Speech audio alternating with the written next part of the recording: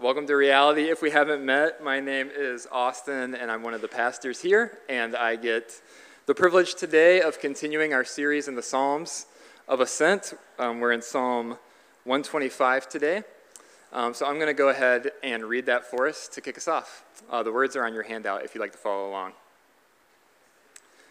So Psalm 125, "Those who trust in the Lord are like Mount Zion, which cannot be shaken, but endures forever. As the mountains surround Jerusalem, so the Lord surrounds his people, both now and forevermore. The scepter of the wicked will not remain over the land allotted to the righteous, for then the righteous might use their hands to do evil. Lord, do good to those who are good, to those who are upright in heart, but to those who turn to crooked ways, the Lord will banish with the evildoers. Peace be on Israel." Let's pray. Lord, would you speak to us this afternoon? Lord, you say your word does not return to you void. And Lord, as we sow the seeds of your word in our heart, Lord, would you plant it and make it bear fruit in our lives this week? I pray this in Jesus' name. Amen.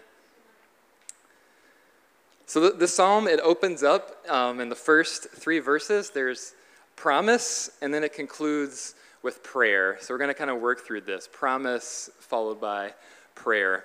So we're going to start right off in verse 1. "Those who trust in the Lord are like Mount Zion, which cannot be shaken but endures forever." So there's a comparison going around, right, between the people of God and the dwelling place of God. And the comparison point is of the unshakable nature of both of them. Both are immovable. Both are eternally secure. For those who trust in God, our outcome is secure. Come whatever may, it's a promise. Trusting God leads to security.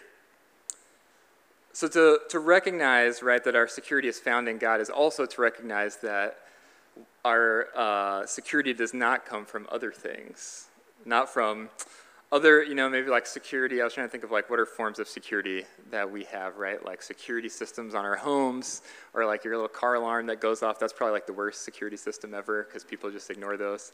Not a financial safety net, not multiple degrees from the prestigious institutions all over this city. None of those things, right, are actual eternal security. Those things aren't necessarily bad in themselves, but they shouldn't divert our trust from God for true security in exchange for a cheap imitation. Another way of thinking of trusting is what are you putting your confidence in? Where do you put your confidence? Are you putting your confidence in God or in other things? I think perhaps chief among the things that we put our confidence in is often our own abilities. Our abilities to control our life, to control our destinies, to think that we can be kind of the ruler and the architect of our own existence. But to rely upon God, to trust in God, means that we acknowledge that we are not primarily in control of our lives, that we're not the primary architects. We relinquish our self-rule for God rule. Another part of this promise is that this immovability or unshakability, it turns out Microsoft Word does not think that is a real word, but I'm going to use it a few times, unshakability, because I couldn't think of a better way to phrase it. It's not based on circumstance. This isn't based on circumstance, but on God. So the context of this psalm is Israel returning from exile. And although their exile is over, the foreign occupation in their land is not. They're still being ruled by foreign governors and foreign empires. Verse 3 actually clues us into that. It says that the scepter of the wicked will not remain over the land allotted to the righteous. It will not remain, but presently it still does in the context of this psalm. It's a reality still that the Zion that they're returning to, the Jerusalem that they're going back to, is still under rule by a foreign nation and by a king who does not fear God. This is a promise that it won't always be this way, but also it's a promise that those who trust in God can be unshaken even in the context of less than ideal circumstances. This isn't just a promise for good times, it's a promise for all times. For those that trust in God, circumstances cannot erode the ultimate security that comes from him. Psalm 46 illustrates this reality. If you do have a Bible or your phone here, you can scroll it over to Psalm 46. The first 7 verses, I think, is a good illustration of this idea.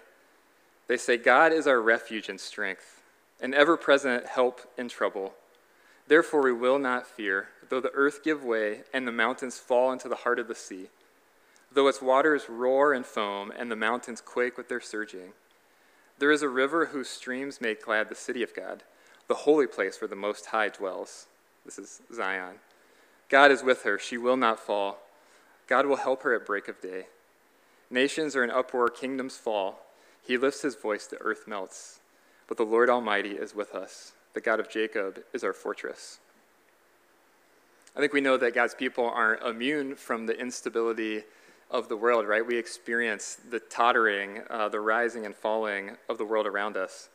But this psalm declares that even if the earth were to fall into the sea, those who dwell in God, those who rely upon him, will not fall because God is with them, because God holds on to them. Those who trust in the Lord are like Mount Zion. They cannot be shaken, but will endure forever. This also made me think of the Sermon on the Mount, which is Jesus' longest recorded teaching in the scriptures that we have. It's like his one sermon that we have the full manuscript of in Matthew 5 through 7. And so he leaves us in that sermon with one final picture, and that is the story of the wise and foolish builders. In Matthew 7, it says this. It says, "Therefore everyone who hears these words of mine and puts them into practice is like a wise man who built his house on the rock. The rain came down, the streams rose, the winds blew and beat against that house, yet it did not fall, because it had its foundation on the rock. But everyone who hears these words of mine and does not put them into practice is like a foolish man who builds his house on the sand. The rain came down, the streams rose, the winds blew and beat against that house, and it fell with a great crash." So in this story, to kind of tie it in to our text today, we can equate trusting God with hearing the words of Jesus and then putting them into practice, living in God's way. We're going to talk a little bit more about that later. And then not trusting God on the flip side is hearing Jesus' words and then not putting them into practice, kind of living in our own way, living as seems good to us. But what's interesting is the actual circumstances for these two builders end up the same, right? The one who builds his house on Jesus' teaching still experiences the rain, the floods, the winds, the storms. But the house that's on the rock of Jesus' word is the one that withstands the storms, and the house on sand does not. When we build our lives upon Jesus, when we seek more and more to align our lives with his calling and his way, we have greater and greater ability to withstand the storms of life, because they will come. We're not promised to be immune to them. They will come. But those who trust in God will not be shaken. They will endure. So this is the first promise from the psalm, and then there's another one here in verse 2. Verse 2 says, "As the mountains surround Jerusalem, so the Lord surrounds his people, both now and forevermore." So the comparison here between God's people and the terrain continues. First it was Mount Zion, now it's the mountains around Jerusalem. This image, right, of being encircled or God kind of encompassing his people, it implies protection. So first it was stability, now protection. God encircles his people with his very presence. I feel like the image is it's a pretty clear image, right? Like being encircled by something, like having something around us. I mean, I kind of had the idea of a roundabout, and some roundabouts have a big grass situation. Some of them are overgrown. Some of them have flowers in them. There's one near our house that it was super overgrown. It was cattails in there, and then some group came in and mowed it down and planted flowers. And now there's a big sign for the Rotary Club in the Rotary. I thought that was kind of funny. But it's the idea of, right, the grass in the middle is us, and then God is surrounding us with his presence. But I want to illustrate this as well with a story from the Old Testament, from 2 Kings. I think this will give us a better idea of exactly what it means that God surrounds his people. So from 2 Kings 6, starting in verse 8, it says, "The king of Aram was at war with Israel. After conferring with his officers, he said, 'I will set up my camp in such and such a place.' The man of God," this is Elisha in this time, "sent word to the king of Israel, 'Beware of passing that place, because the Arameans are going down there.' So the king of Israel checked on the place indicated by the man of God. Time and again, Elisha warned the king so that he was on his guard in such places. This enraged the king of Aram, and he summoned his officers and demanded of them, "Tell me, which of us is on the side of the king of Israel?" "None of us, my lord the king," said one of his officers, "but Elisha the prophet, who is in Israel, tells the king of Israel the very words that you speak in your bedroom." It's a pretty good security system, right? Like just direct line to like the king that's attacking you. We're just going to have that on speed dial. We know exactly where they're going. Verse 13, he says, "Find out where he is," the king ordered, "so I can send men and capture him." The report came back, "He is in Dothan." Then he sent horses and chariots and a strong force there, and they went by night and surrounded is our key word here, they surrounded the city. So it's interesting here, right? The king of Aram wants to attack Israel, but every time he wants to do that, he's thwarted, right? Elisha tells the king not to go that way. But now he's like, all right, I'm like cut off the head of the dragon here. I'm going to go straight for the prophet. And instead of telling him, God kind of lets this happen. He lets the army come and surround Elisha. I just think that's interesting that he doesn't key him off to this. Verse 15, the story continues. When the servant of the man of God got up and went out early the next morning, an army with horses and chariots had surrounded the city. "Oh no, my lord, what shall we do?" the servant asked. "Don't be afraid," the prophet answered. "Those who are with us are more than those who are with them." Okay, are you sure? Like there's two of us. It takes more than two people to surround a city. I think you need at least three, probably hundreds. 17, Elisha prayed, "Open his eyes, Lord, so that he may see." Then the Lord opened the servant's eyes, and he looked and saw the hills full of horses and chariots of fire all around, surrounding Elisha. So these horses and chariots of fire, these are the armies of God, and Elisha has the eyes to see them. I feel like for us, we probably, at least for me, like we would probably don't relate to Elisha in that story. We're more like the servant here of like, I don't see anything here, like what's going on? We're kind of in this desolate situation. We often don't have eyes to perceive where the Spirit is at work, what God is doing, how he is moving. But just because we don't perceive it doesn't mean it isn't a reality. We look around, right? The situation is bleak. How are we going to get out of this? Elisha sees what we don't. Elisha sees this reality that as the mountains surround Jerusalem, so God surrounds his people. But it's notable here, what Elisha does, he prays, and the Lord opens the eyes of a servant. I think it's fair to say that we can pray for God to give us this type of sight, to give us discernment to see the world as it really is, to kind of see beyond just the physical realities that are at hand and see into the spiritual realities, right? The powers and the principalities at work in the world, to see where God is moving and the things that he's doing. It can be really easy, right, to get bogged down in the actual physical world, but, right, we believe in a God who is spirit, right, who is unseen, and so there are greater things at work in the world than just what we see. Paul prays this in Ephesians 1. He says, "I pray that the eyes of your heart may be enlightened." And so we can pray, like, Lord, open our eyes to perceive you, to see you, to hear from you. May we grow in the ability to perceive your presence with us and around us, protecting us, working for our good. May we see that as the mountains surround Jerusalem, you surround us. And I want to wrap up here this first kind of portion of the psalm, the promises part, by drawing just like a through line between those two verses. The word forever shows up both in verse 1 and verse 2. And so both of these promises, they are true, right, in the temporal present. They're true right now in the world, like in our circumstances presently, but they're also true eternally.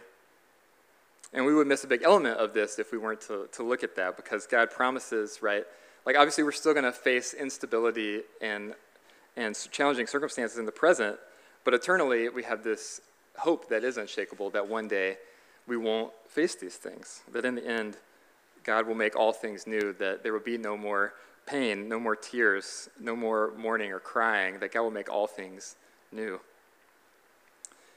Jesus talks about this as well in John 10 when he reveals himself as the good shepherd of the sheep. He says, "Those who trust him listen to his voice and walk in his ways." In John 10, 27 to 29, Jesus says, "My sheep listen to my voice. I know them, and they follow me. I give them eternal life, and they shall never perish. No one will snatch them out of my hand. My Father who has given them to me is greater than all, and no one can snatch them out of my Father's hand." So nothing, no one ever can ever snatch us out of the hand of God. We unshakably and eternally belong to God. We're protected, we're secure. Even if things in this life are tumultuous and we're going through it, we can know that God is with us, that our eternity is secure. Those who trust in the Lord are like Mount Zion. They cannot be shaken, but endure forever. And as the mountains surround Jerusalem, so the Lord surrounds his people now and forever. So we're going to move into the final two verses of this psalm, kind of looking at the promises of 1 and 2 in the context of verse 3. From the promise, the psalmist then moves into prayer in verse 4 and 5. And the prayer goes like this. It says, Lord, do good to those who are good, to those who are upright in heart.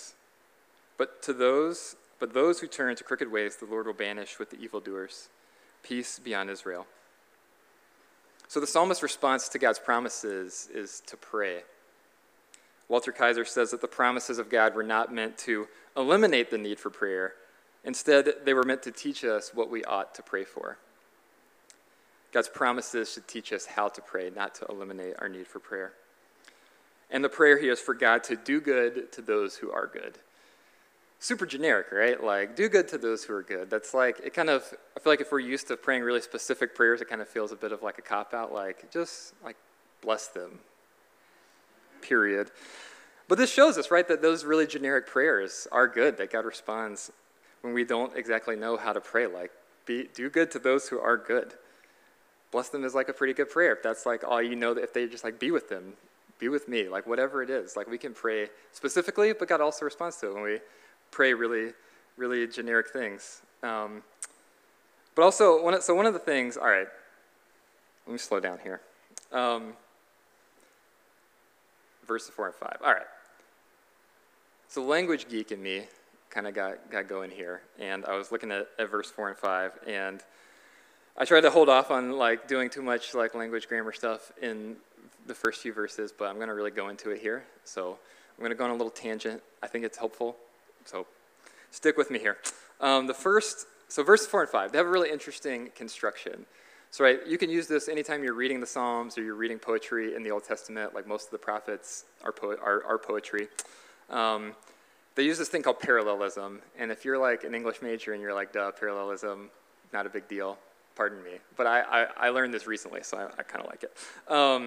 So the first line, so verse 4 uses this thing called synonymous parallelism, where the first line and the second line work together to basically say the same thing, right? Do good to those who are good. And he kind of clarifies, right? He clarifies who are those that are good? Those who walk upright in heart. Those aren't saying two different things. Those are saying the same thing. And then it uses this antithetical parallelism with the start of verse 5. It draws this contrast to the opposite, or the opposite of those who are good and those who are upright in heart is those who turn to crooked ways. So he's like saying the same thing 3 different times. He's not saying 3 different things. This is all like elucidating the same point. So next time you're reading the Psalms and you see this, you see 2 lines that basically say the same thing or things that say exactly the opposite, be like, oh, I know what that is. Austin said this is the same thing. I don't need to be confused as to how these are similar or different. These are like trying to reiterate the same point. Just tuck it away, and when you find it useful again, pull it back out, and that'll be helpful. All right, there we go. So this is what's going on here. There's this parallel structure, and so it helps us to get a better understanding of what exactly it is to me, what exactly it means when he says, do good to those who are good. Because, right, like the word good is super generic, right? We use good all the time. I had a good lunch. I hope you had a good day. It's good and hot in here. I don't know, you maybe wouldn't say that. It's a very like generic word. And then you move to upright and you're like, oh, that's like an overly religious word. Like, I don't know the last time I've used the word upright in a normal conversation to describe a person. Like, maybe I would say like, oh, that Emmanuel, he's such an upright guy.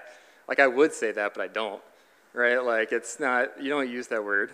So it's helpful to have multiple layers of this. Oh, like those who turn to crooked ways, that's the opposite.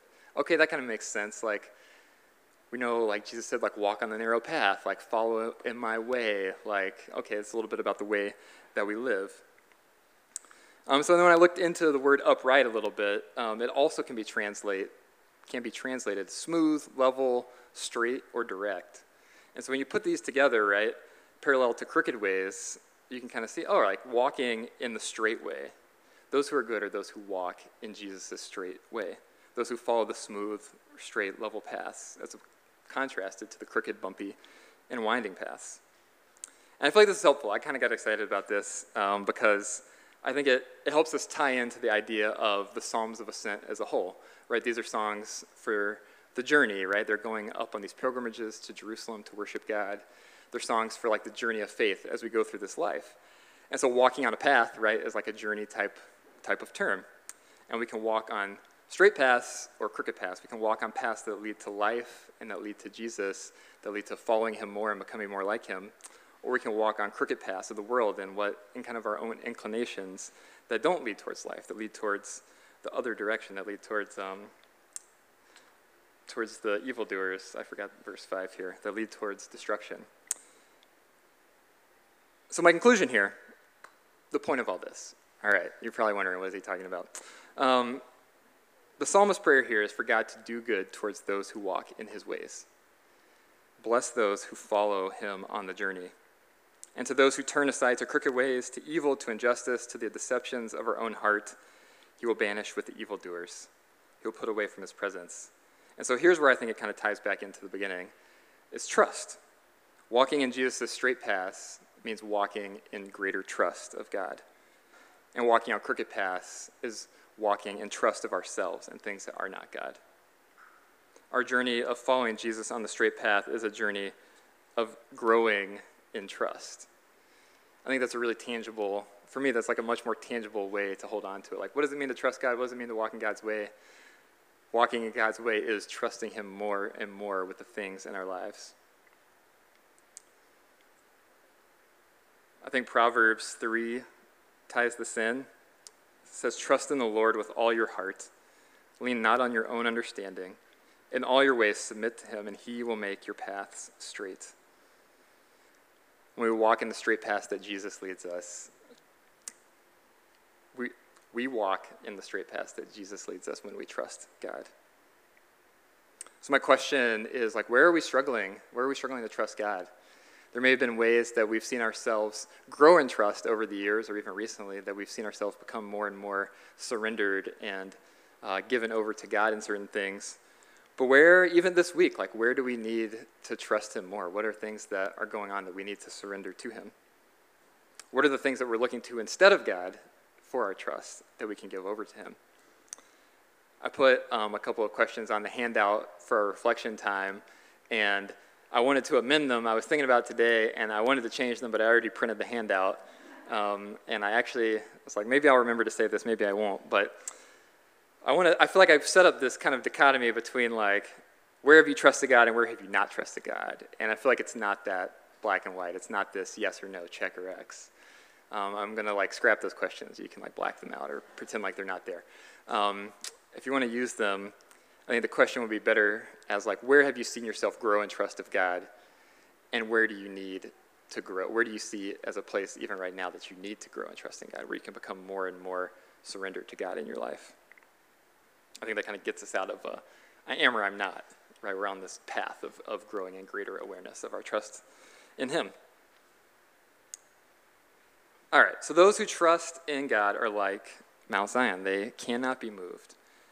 They're unshakable. Those who journey along with Jesus in his straight paths cannot be shaken. That's kind of it. Like, God, those who trust him by following him on his straight paths, that's what we're aiming for in this sermon series. That's what we're thinking about in these Psalms of Ascent, that we trust God more and more as we journey with him more and more. Sound good? All right, let's pray. Lord, thank you. Thank you for your word.